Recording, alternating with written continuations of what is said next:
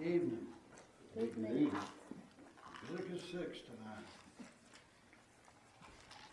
Leviticus 6 is kind of like last week. I told y'all last week when we went into Leviticus 5, it was a continuation of the sin offering, which we first read in Leviticus 4. And this is also a continuation. This goes on up into several verses, up into chapter 6 of Leviticus. And some people refer to this as the guilt offering, what's brought up here in Leviticus 6, and you can refer to it as that if you like, but nevertheless, it is a sin offering. And just like last week when we was going over Leviticus 5, we brought up the trespass offering and how some of your headings in your Bibles, if you have those, may say the trespass offering. But the Lord made it clear in His Word that it was a sin offering. And this is no different here in the first several verses that we'll read tonight. We're going to read a lot of repetition of things tonight that we've read throughout the first 5 chapters of Leviticus. So hopefully it won't be mundane to you. It's the Word of God. It really shouldn't be. It's even the begats of the Old Testament and of the New Testament in Matthew and Luke that we read. Even the begats have got some excitement about them. When you're reading about genealogies and stuff.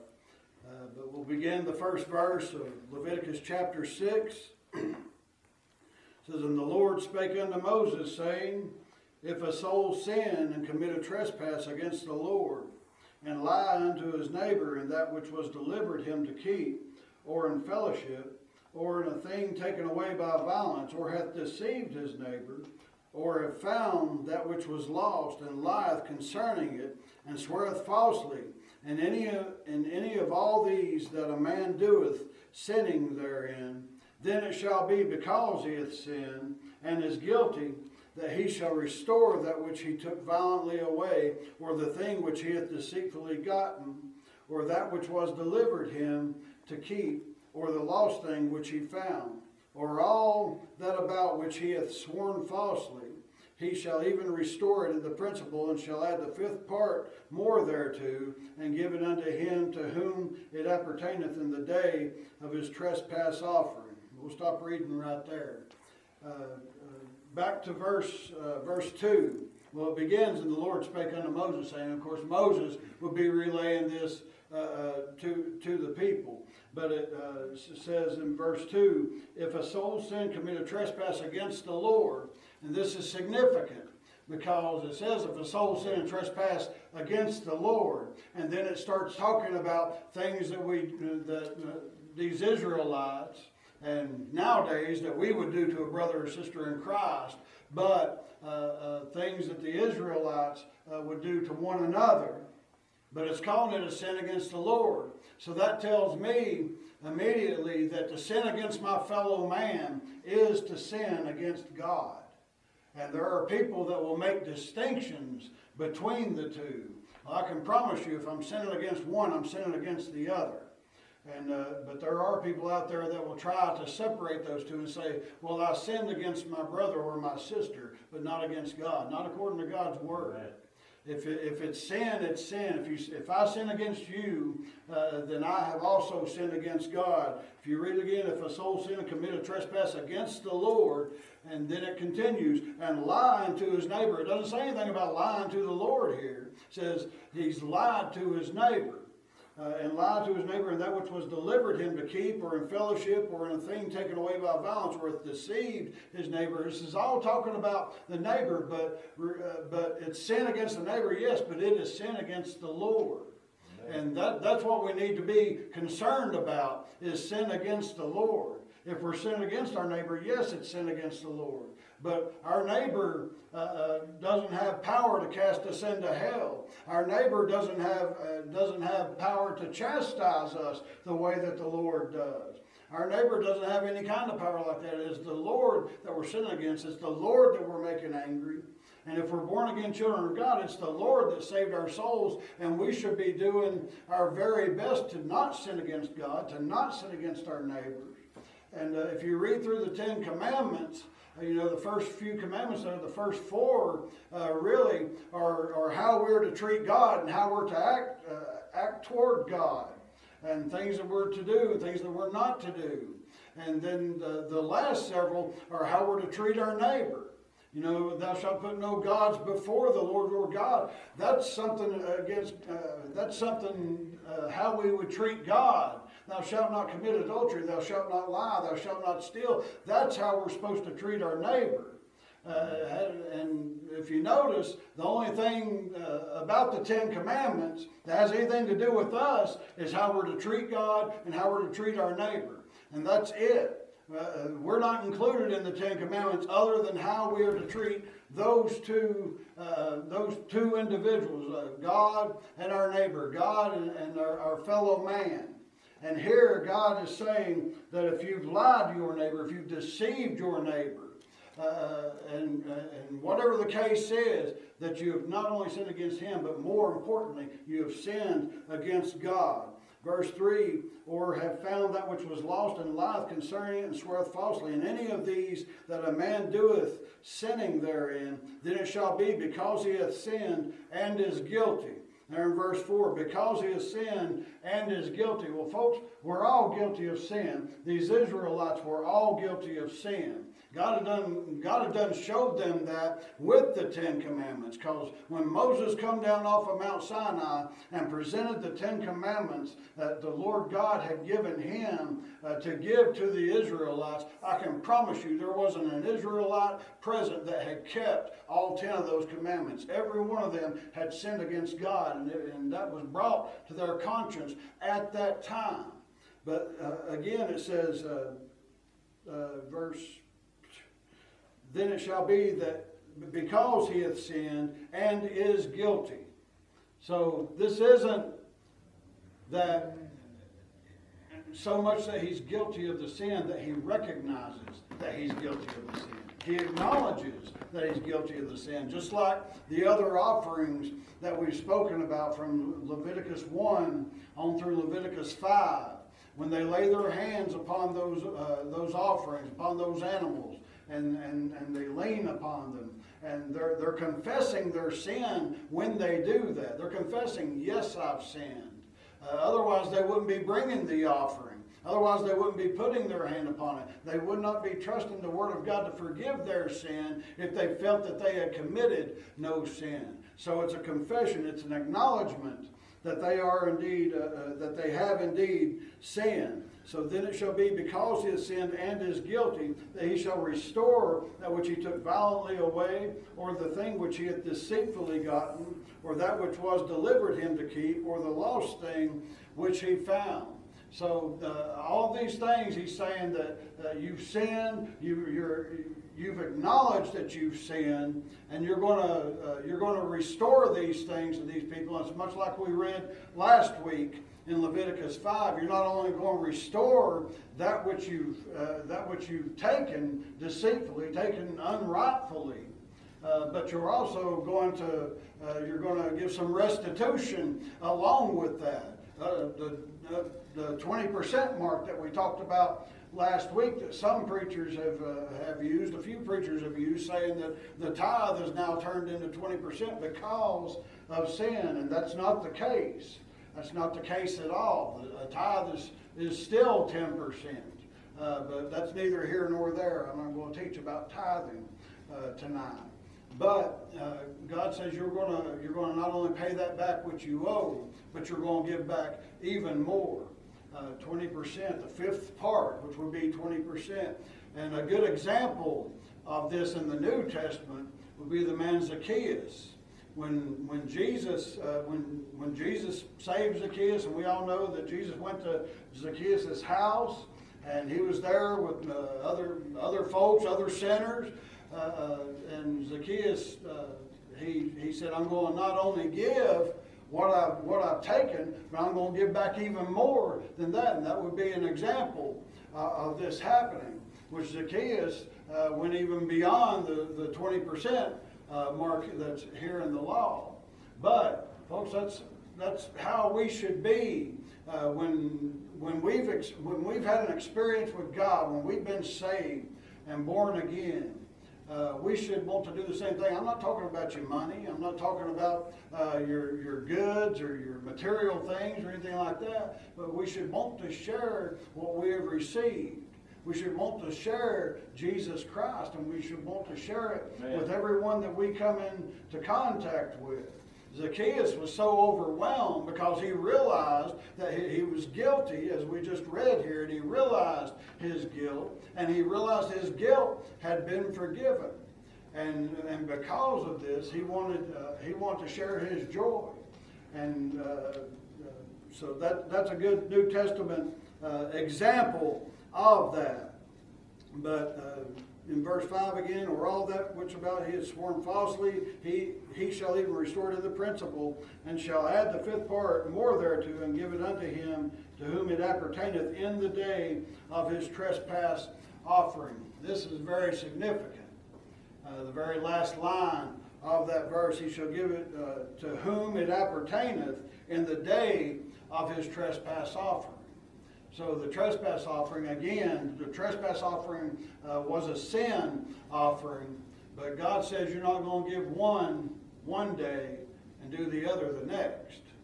If I'm allowing you to make this offering to me this day, you're going to have to make it right with your brother. You're going to have to make it right with your fellow man before I will accept your trespass offering, before I'll accept this sin offering that we're talking about here. Now, some people will say where Jesus Christ is given the Sermon on the Mount, and he says that if you go to the altar of the Lord, and therefore and that's where you remember that a brother has aught with you. It says, go make things right with your brother, then bring your gift to the Lord. That's what Jesus says in the Sermon on the Mount in the Gospel of Matthew. However, in that, Jesus says, you bring your gift to the Lord, but there's where you remember your brother has aught with you. And then you go make things right with your brother. Now that ought could be something like we're reading about here. That brother may have left something in your care and you lost it, or it broke, or whatever the case is. I mean, folks, another example of this would be in 2 Kings. I believe it's chapter 6.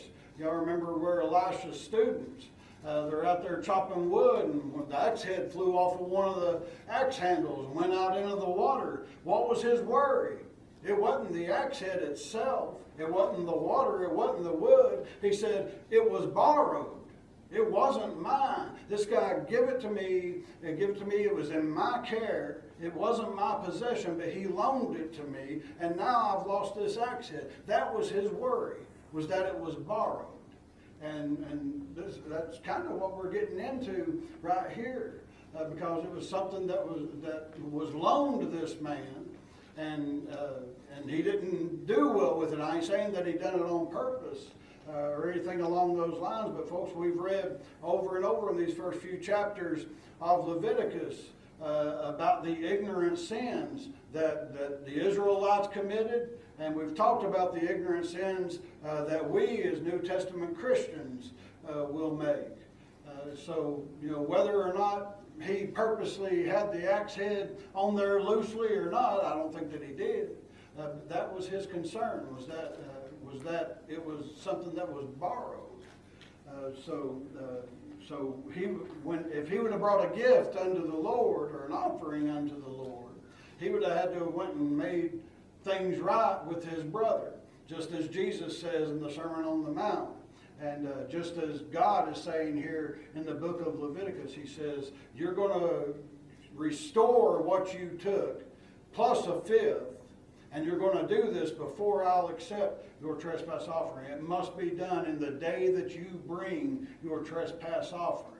And it must be done at the same time, or in the same day, according to the word of the Lord. It says, and he shall, verse 6, and he shall bring his trespass offering unto the Lord, a ram without blemish out of the flock, with thy estimation for a trespass offering unto the priest, and the priest shall make an atonement for him before the Lord, and it shall be forgiven him for anything of all that he hath done in trespassing therein.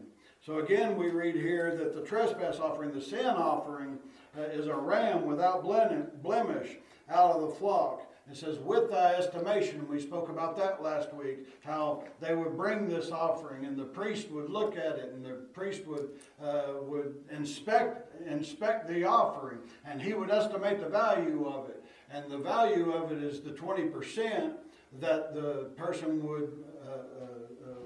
would pay. So, with thy estimation for a trespass offering unto the priest, and the priest shall make an atonement for him. We've talked about this a couple of different times going through Leviticus. It is the priest that makes atonement for the offerer. And it's no different now. The striking thing about New Testament Christianity versus what we're reading here is there was an offering, but there was a priest, and they were separate. But New Testament Christianity, Jesus Christ is the priest, and Jesus Christ is also the offering. Jesus Christ is our all in all, and that's just one of many, many different ways that Jesus Christ is all in all. But not only was he the offering to God, not only was he the sacrifice, not only was he what was the lamb without spot and without blemish, but he's also the priest that offers that unto God on our behalf. So the priest shall make an atonement for him before the Lord, and it shall be forgiven him for anything of all that he hath done in trespassing therein. Now we read about the deceitfulness of man here, and the deceitfulness of man against his fellow man or against his neighbor. But once again, as we've talked about in these few chapters of Leviticus, it says it shall be forgiven him. Again, it's not a maybe. It's not a might. It shall be forgiven him. And I'll reiterate once again that if we come to God in faith and repentance, the way that the Bible tells us to, our sins shall be forgiven us. If we confess that Jesus Christ is Lord, and we believe in our heart that God hath raised him from the dead, thou shalt be saved. We shall be saved if we believe and we confess, folks. It's not a might and it's a maybe. I believe what the Word of God says, and I believe the gospel of Jesus Christ, and that's the instructions that we have in the New Testament, is to repent and to believe. And if we do these things the way that God says to, our sins shall be forgiven. And it says the last little bit of that line says, for anything of all that he hath done in trespassing therein, all of his sin, everything that he done in these verses leading up to verse 7 there, any of those things that he had done, whether it was one of them or multiple of them, it shall be forgiven if he does things the way that God says. Now that brings us kind of to the end of the sin offering, which began in chapter 4. Now we begin these laws concerning the different offerings, concerning the burnt offering, concerning the meat offering. We've already been through the law of the peace offering. I crammed all that into one night in Leviticus chapter 3. Then we flipped over to Leviticus chapter 7 because there's a whole lot more to the law concerning the peace offering than there is these other laws that we're about to read about here. But what you need to keep in mind, these laws pertain to the priests that are giving the offerings. They're not pertaining to the offerer. They're pertaining to the priests. So keep that in mind as we read this. So starting at verse 8, in the 6th chapter of Leviticus, it says, and the Lord spake unto Moses, saying, command Aaron and his sons, saying, this is the law of the burnt offering. It is the burnt offering, because of the burning upon the altar all night unto the morning, and the fire of the altar shall be burning in it. And the priest shall put on his linen garment, and his linen breeches shall he put upon his flesh, and take up the ashes which the fire hath consumed with the burnt offering on the altar, and he shall put them beside the altar, and he shall put off his garments, and put on other garments, and carry forth the ashes without the camp unto a clean place. So back to verse 9 again, he says, command Aaron and his sons. Who is Aaron and his sons? That's the priests. That's the Levites. That's the priestly tribe. And they're the ones that done the tabernacle and the temple service. They're the ones that God commissioned for those things. Not just these offerings that we're reading about here. They're the ones that burned the incense. They're the ones that sprinkled the blood. They're the ones that placed the shewbread where it was supposed to be. And they're the ones that performed all of these things that God commanded over in the book of Exodus. They're the ones that perform all these things for God, that do all these things. So he says, command Aaron and his son, saying, this is the law of the burnt offering. It is a burnt offering because of the burning upon the altar all night unto the morning, and the fire of the altar shall be burning in it. Well, it's not just all night unto the morning, but folks, it was from the morning unto the night. It was from dusk till dawn and from dawn till dusk. There was a continual burnt offering taking place in the camp of the Israelites.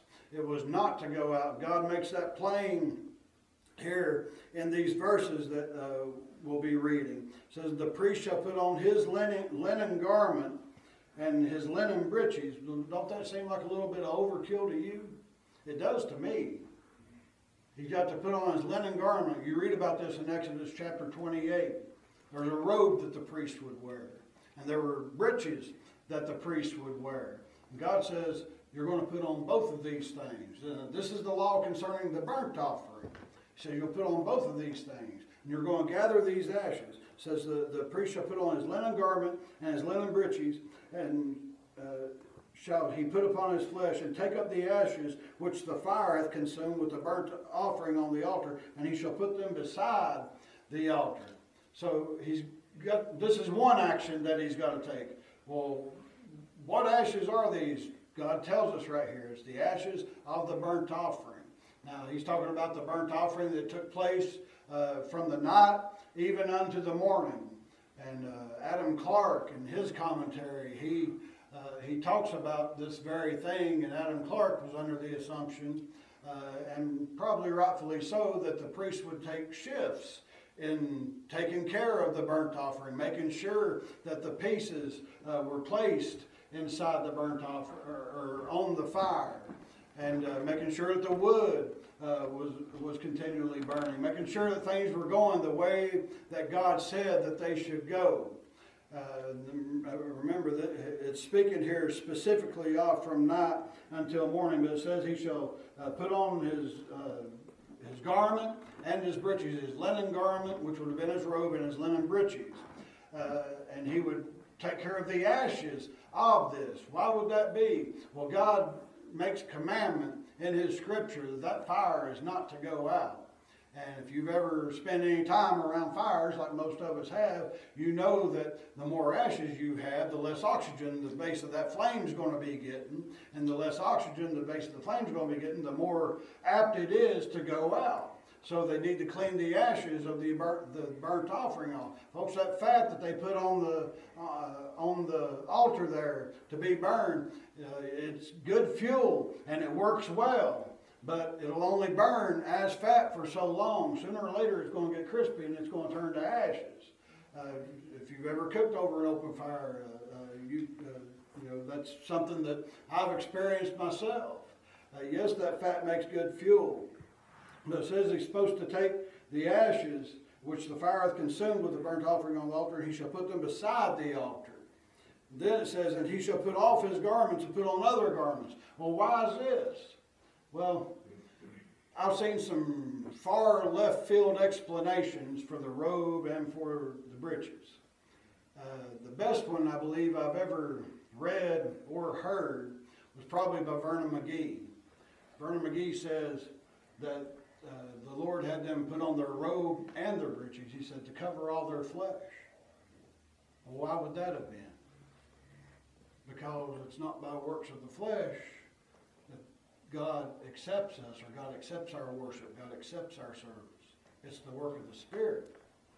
And that's probably the best explanation for that I've ever heard, or read for that matter, was the one from Vernon McGee explaining that. But it says that once he's put those ashes beside the altar, he's to change his garments. Why is that? Well, folks, when you all that use a grill, I don't, but you all that do, or a smoker or something along them lines, do you not get dirty when you're cleaning it off? Do you not get black all over you?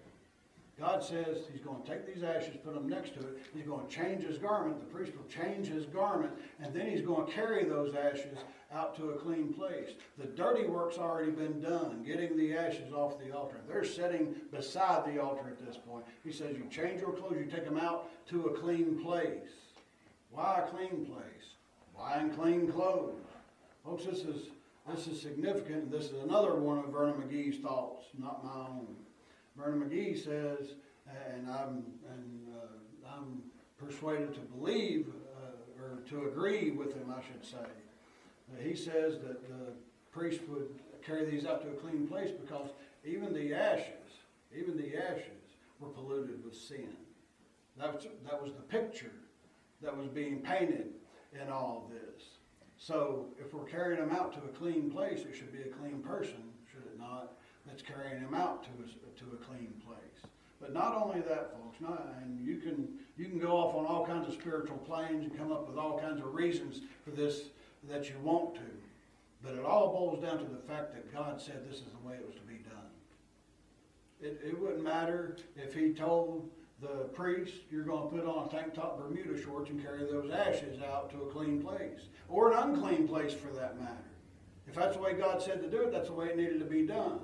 It boils down to the fact, regardless of what spirituality we can get out of this, regardless of what New Testament application we can get out of it, it's a simple fact that God said this is how it's to be done.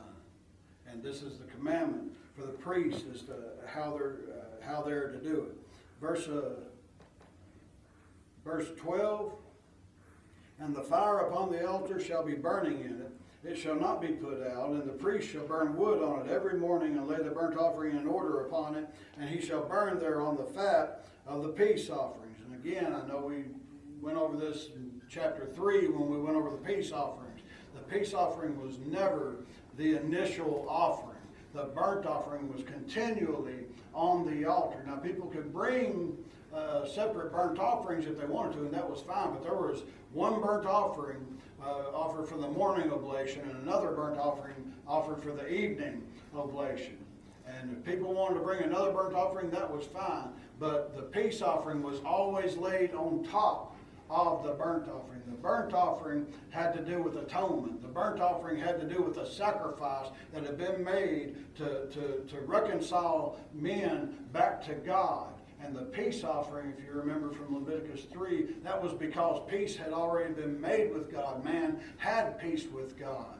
And they were celebrating this peace that they had with God. But there had to be a sacrifice first in order to have that peace offering. So it says, again there in verse 12, he shall burn thereon the fat of the peace offerings. Thereon, he's burning it on top of the burnt offering. The fire shall ever be burning upon the altar. It shall never go out. These verses here, as well as many other verses that we find throughout the Old Testament, are some of the verses that people will use that say that God is finished with Israel. God will have no other dealings with Israel because the fire is no longer burning. And that's proof. You read in Leviticus chapter 9, I believe verse 24, where the fire that burned upon this altar was the fire of God. It was not a man-made fire. It was fire that God, the fire of God himself. And like I said, that's in Leviticus chapter 9 that we read about that. But they say the fire is no longer burning. Those Israelites let it go out. God's done with Israel. No, folks. No.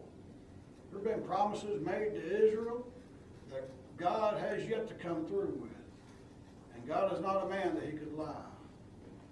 God is not finished with Israel. I'm not going to teach on that particular thing tonight, but God is not finished with Israel. Do you think that they kept that fire burning when they packed up the tabernacle and they wandered throughout the wilderness? No. No, they didn't. It wasn't continually burning. But while the tabernacle was set up, that fire was to be burning. And the burnt offering, the morning, the evening oblations, they were to be given while the tabernacle was set up. That's the instructions of God. But I promise you, there was not a fire burning while they were carrying these things around in the wilderness with them. The fire shall ever be burning upon the altar, it shall never go out. And this is the law of the meat offering. Meat offering we read about in chapter 2 of Leviticus. And I told you all then that some people refer to that as the grain offering, and that's fine to refer to it as that. So we're going back to chapter 2 now. And it says, and this is the law of the meat offering. The sons of Aaron shall offer it before the Lord, before the altar. Once again, he's specifying the sons of Aaron. These are laws concerning the priests that are in service to the Lord. And he shall take of it his handful of the flour of the meat offering, and of the oil thereof, and all the frankincense which is upon the meat offering, and shall burn it upon the altar for a sweet savor, even the memorial of it unto the Lord. And we read these things, these basic things over in Leviticus 2, verse 16. And the remainder thereof shall Aaron and his sons eat. With unleavened bread shall it be eaten in the holy place, in the court of the tabernacle of the congregation shall they eat it. Now I told you all when we were going through Leviticus chapter 2 that it was referred to as the grain offering, and that not only was it an offering to God, but it was part of it was given to the priests for them to eat. And I told you all then, I said we'll read about that here in a few weeks when we get to it. Well, we're at it tonight. This is the priests having fellowship with one another with this grain offering, was something that was brought unto God. Now remember, all these offerings were brought to God, that God says, this is your part of my offering. This, you burn what I tell you to burn, but you keep and you eat. You bake and you eat however much of it I can tell you to do so. So here's these priests eating part of this offering. It says, with unleavened bread shall it be eaten in the holy place, in the court of the tabernacle of the congregation they shall eat it. And we can rightfully assume it's speaking about the outer court of the tabernacle of the congregation here. It shall not be baken with leaven. I have given it unto them for their portion of my offerings made by fire. Well, who is the them? That's the priests that we're talking about. He says, I've given it unto them. This is their portion. Remember, we talked about it a couple of chapters ago, that the Levites did not inherit any land. They weren't promised any land when they were to enter into Canaan, because they were the ones in service of the Lord. So God says, but I'm not going to let you starve. I'm not going to let you go without money. I'm not going to let you go without eating or without drinking or whatever the case is. So I'll still take care of you. This is one of the ways that God done so. He says, I've given it unto them for their portion of my offerings made by fire. It is most holy, as is the sin offering, and as the trespass offering. The males among the children of Aaron shall eat of it. It shall be a statute forever in your generations concerning the offerings of the Lord made by fire. Everyone that toucheth them shall be holy. This is a very significant verse as far as New Testament application goes. He says, all the males among the children of Aaron shall eat of it. Well, who are all the males among the children of Aaron? We've already answered it tonight. That's the priests. All of the males of the children of Aaron were priests. That's the tribe that they were with. That's the assignment that they were given. That's what God consecrated and sanctified them to do, was to be priests for an entire nation of people. He says, all the males among the children of Aaron shall eat of it. Well, how is that so significant as far as a New Testament application goes? Folks, the Bible tells us that we're kings and priests. Everybody that's saved, everybody that's born again, everybody that's part of the church of the living God, everyone that's the part of the bride of Christ, we're all kings and we're all priests. So if this applied, all the males among the children of Aaron shall eat of it. And this is talking about a celebratory thing that they're doing. It wasn't just a meal. It was a celebration they were having, and it was fellowship that they were having. And all the males of the children of Aaron were able to take part in this.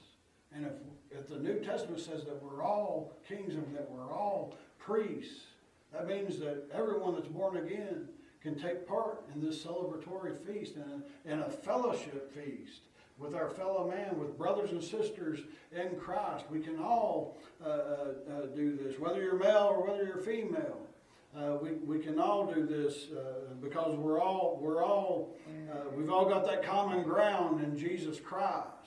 We've all been washed with the same blood. We've all been forgiven of sin. There's very little that differentiates me from you. And there's nothing that differentiates me from you as far as the forgiveness of sin goes. You may have committed sins that I haven't, and I may have committed some that you haven't. But nevertheless, we were all sinners, and nevertheless, Jesus Christ died for every one of us. Amen. And His blood was able to wash away your sin, regardless of what it was, and able to wash away my sin, regardless of what it was. So we were all able to take part in a New Testament celebration. I'm not talking about the marriage supper of the Lamb that we have in the book of Revelation that we read about.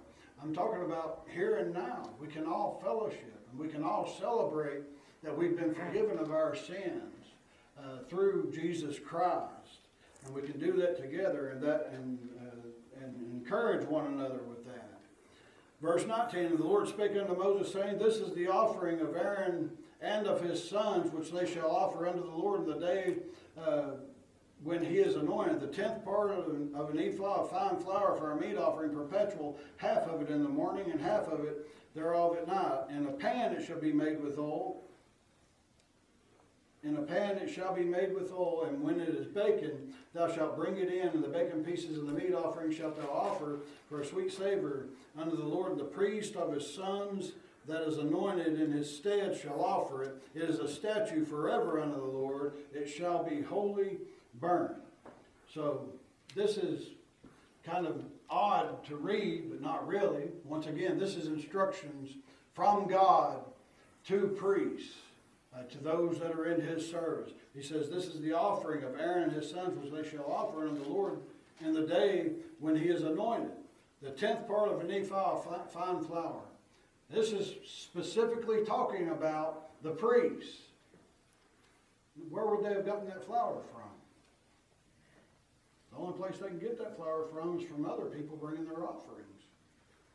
So God says, you're getting part of that. But I want a tenth from you.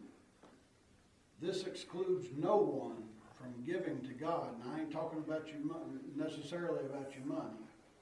I ain't talking necessarily about anything. But every one of us, if we're born again, we should be giving our lives unto God. We should be giving our heart unto God. Be giving our soul and our being, and our praise and our worship and our thoughts and everything about us. It goes to God. No one is excluded from that. Amen. And it ain't just 10% of your heart that you need to put towards God. It is your whole being. When Paul said that we should give ourselves a living sacrifice unto God, and he said, which is our reasonable service. That's our whole selves, Paul was talking about there in Romans chapter 12. We give that unto God, but folks, remember when Paul wrote that, he was writing to people that were already saved. He was writing to the Roman church, to those that had professed Christ, those that had already believed in Jesus Christ for salvation. And he was reminding them that we should give ourselves as a living sacrifice, holy and acceptable unto God. Folks, we all need that reminder. Because there's times in every one of our lives that we want to hold something back from God. We want to hold something in our lives back from God. And say, no, this is mine. I'm going to hang on to this for just a little while. You can have about 80% of it, but I won't keep about 20% of it. No. That's not how this thing needs to work with God. God gets all. Right. God gets all of us. Everything about us.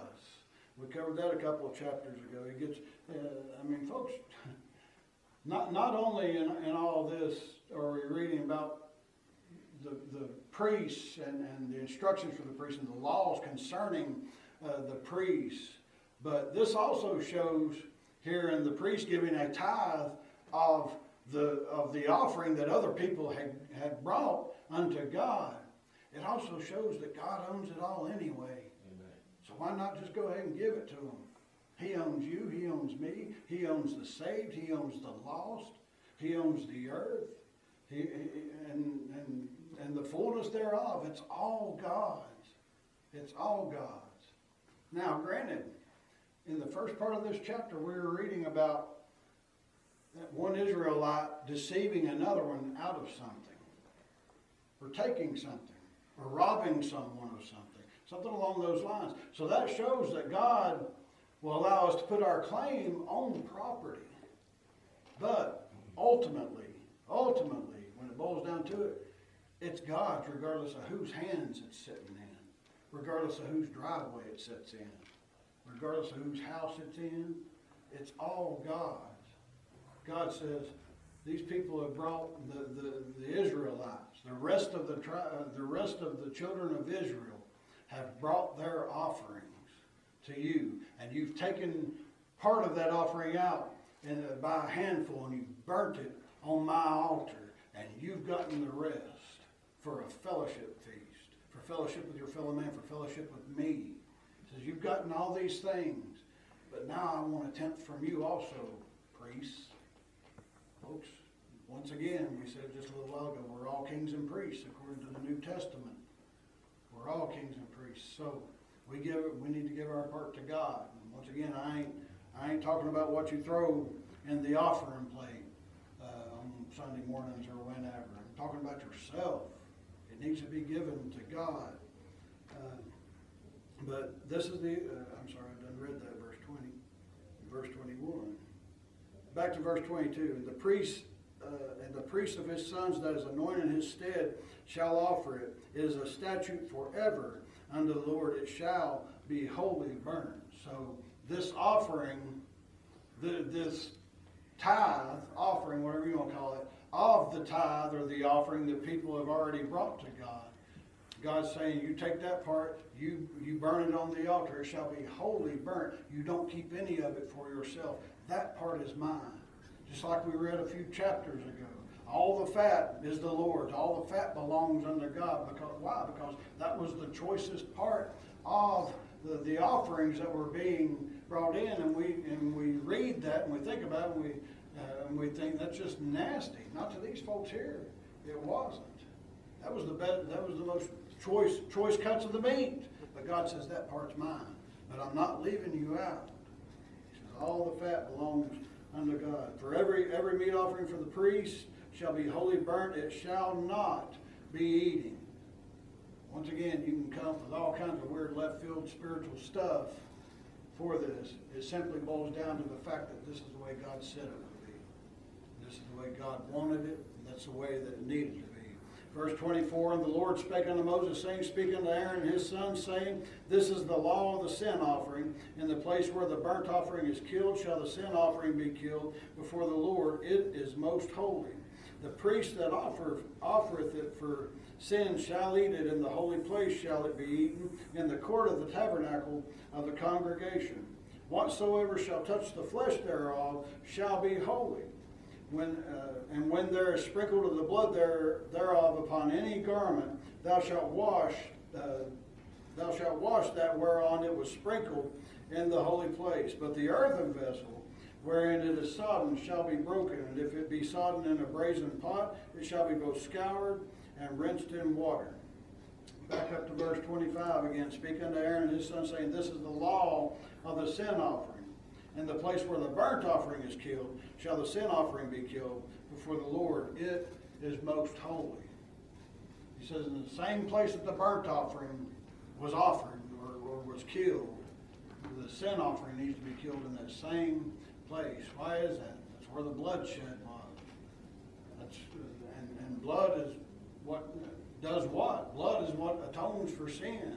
All these offerings that we're reading about in these first several chapters of Leviticus, we're talking about atonement for sin, and we're talking about these Israelites. Fast forward a few thousand years to us, our reaction to atonement for sin.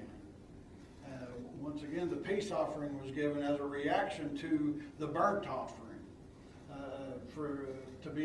being reconciled back to God. And all these offerings, they all the blood offerings, they all speak of atonement. We know the Bible says in the book of Hebrews, without without the shedding of blood there is no remission. And it's been that way since the get-go. We talked about in here, Adam and Eve, God killed innocent animals to take their skins and cover Adam and Eve because their own efforts with the fig leaves were not sufficient. Folks, our own efforts will never be sufficient to cover or to get rid of or to wash away our own sins. It's only by the blood of Jesus Christ that will ever happen. But he says, in the place of the burnt offering is killed, shall the sin offering be killed before the Lord? It is most holy. The priest that offereth it for sin shall eat it in the holy place, shall it be eaten in the court of the tabernacle of the congregation.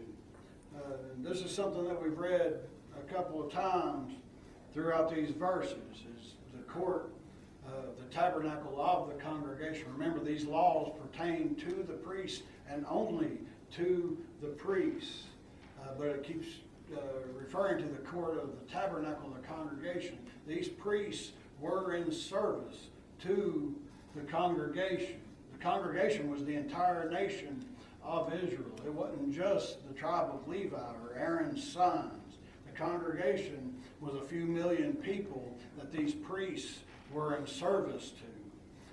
And we need to keep that in mind. That's something that a lot of preachers and pastors nowadays need to keep in mind, is that they are in service to their flocks, to their congregations, to those that walk in their doors.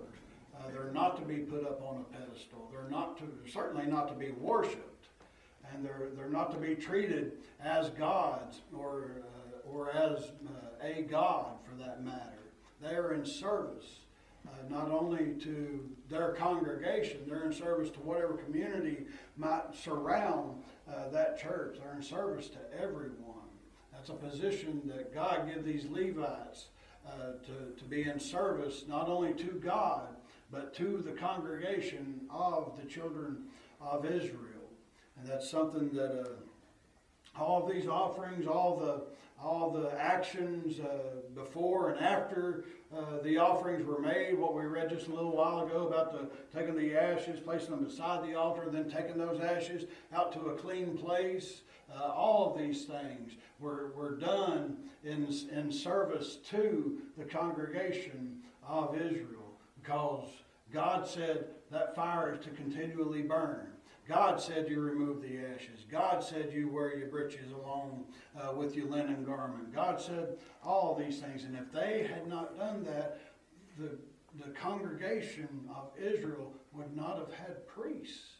They wouldn't have had intercessors between themselves and God. And that's exactly what the priest done. I understand that Moses was the intercessor in the Old Testament between God and the Israelites. But these priests, they also stood in a gap between God and Israelites, the other tribes of Israel.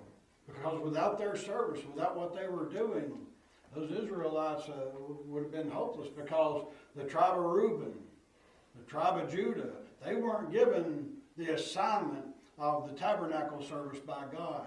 Levi was. And if Levi had failed in what he was doing, there would have been no service, and therefore there could have been no reconciliation. Therefore, they couldn't have done any of these things themselves, because God says over and over throughout these chapters we've been reading that the priest shall make atonement for him, and he shall be forgiven of his sins. The tribe of Judah wasn't priests. The tribe of Reuben wasn't priests. The tribe of Benjamin, they weren't priests. The tribe of Levi was priests.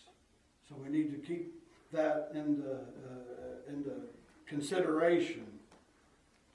But verse 28, no, 29. Oh, let's read 28 again. But the earthen vessel wherein it is sodden shall be broken, and if it be sodden in a brazen pot, it shall be both scoured and rinsed with water, speaking of the blood in the previous verse to this. God says that if it's in an earthen vessel, it should be broken. And if it's in a brazen pot, it should be scoured. We all know what scoured means. It means you scrub it, and you scrub it really well. And scrub it with basically as hot a water as you can. We all know what a scouring pad is. And there's a reason that it's called that, because you scour things with it. But you scrub all this blood out. You get that out of there so that it's prepared for what? For the next offering, for the next round of blood. And that's something else we need to keep in mind as we're reading through these chapters, is these things had to be done continually, over and over and over again. But you read, praise God, over in the book of Hebrews, that Jesus was offered once and for all. Amen. And when his work was completed, he went to heaven and he sat down at the right hand of the Father. He sat down. And it talked over in the book of Hebrews how the priests continually done these things day in, day out. It was every day they had to go through these motions. Every day they had to scour the pots. Every day they had to break the earthen vessels. Every day they had to put on their linen garments and their linen breeches and carry the ashes off and make sure it was a clean place that they were doing it to over and over and over. These priests had to continually do this. But when the work was finished, that everything we're reading about tonight and everything we've read about in Leviticus 1 through 5, when those things were done, it pointed toward the work of Jesus Christ. And when his work of redemption was finished, there was no need to stand. There was no need to continue. Folks, though, there won't be any more sacrifice made for sin. The sacrifice has been made. That's something else we can think about as we read this. All the males among the priests shall eat thereof. It is most holy. So here we read again, all the males of the priests, and we can go back a few verses to where we talked about that a little while ago. All the males of the priests, that was all the sons of Aaron, but once again, we're all kings and priests. Therefore, we could all take part in the New Testament. The New Testament church, we can take part in a similar celebration as these are here. All the males among the priests shall eat thereof. It is most holy. And no sin offering whereof any of the blood is brought into the tabernacle of the congregation to reconcile withal in the holy place shall be eaten. It shall be burnt in the fire. So God commands that no sin offering whereof any of the blood is brought into the tabernacle of the congregation to reconcile. I love that word reconcile. But God specifies, he says, nothing that is brought in concerning the blood in the tabernacle of the congregation to reconcile with all in the holy place shall be eaten. If it's for reconciliation purposes, God says you're not to eat that. That's mine. Folks, Jesus Christ was God's plan. Period. From the very get-go, Jesus Christ was God's plan. And he's not to be used for our own glory. He's not to be used in a way outside of God, outside of the way that God prescribes in the Scriptures.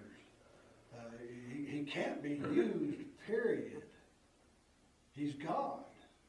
He uses us. He uses us for his glory. He uses us for his honor. He uses us for his service. And his blood, unfortunately, has been taken for granted. It's been misspoke of. It's been mistreated. All kinds of things have been done with the blood of Jesus Christ, been trampled on by sinful men, been trodden underfoot of sinful creatures for years now. For 2,000 years that has been done. But praise God, there's always a remnant. Praise God, there are some people that believe in the power of the blood of Jesus Christ, and they haven't used it for their own selves or for their own sakes. God has used it to cleanse them and to make them children of his own. But again, whereof any of the blood is brought into the tabernacle of the congregation to reconcile withal in the holy place shall be eaten. It shall be burnt in the fire. Just as Jesus Christ suffered, God says the blood, the offering that is meant for reconciliation shall be burned in the fire. Just as Jesus Christ took the wrath of God upon himself, this offering was to be used in such a manner, and it is to be viewed even now, 3,500 years after this was written. It's to be viewed in the same manner. The sacrifice that Jesus Christ made. And it's not to be taken lightly. And unfortunately, there's a lot of churchgoers that take it lightly. They take the book of Leviticus lightly, and they take all of the New Testament lightly. Because they just think God is all unicorns and lollipops and Pop-Tarts, I guess. Folks, God is very serious about sin, and every one of these sacrifices shows how serious he is about sin, and every one of the commandments that he gives, and especially that last one that we just read about the offering and the blood being used for reconciliation. It's not to be used by us, it's to be used by God for us. And it was to be burned on the altar. Anyway, that wraps up Leviticus 6. Next week, we should be able to finish up fairly quickly on Leviticus 7. It actually continues on with the laws. But we've already covered most of Leviticus 7. So we'll go through the first 10 verses, I believe, of the 7th chapter of Leviticus, and then the last few verses of Leviticus 7. And that'll take us as far as I would like to go in Leviticus for this round. Anybody got any questions about what we talked about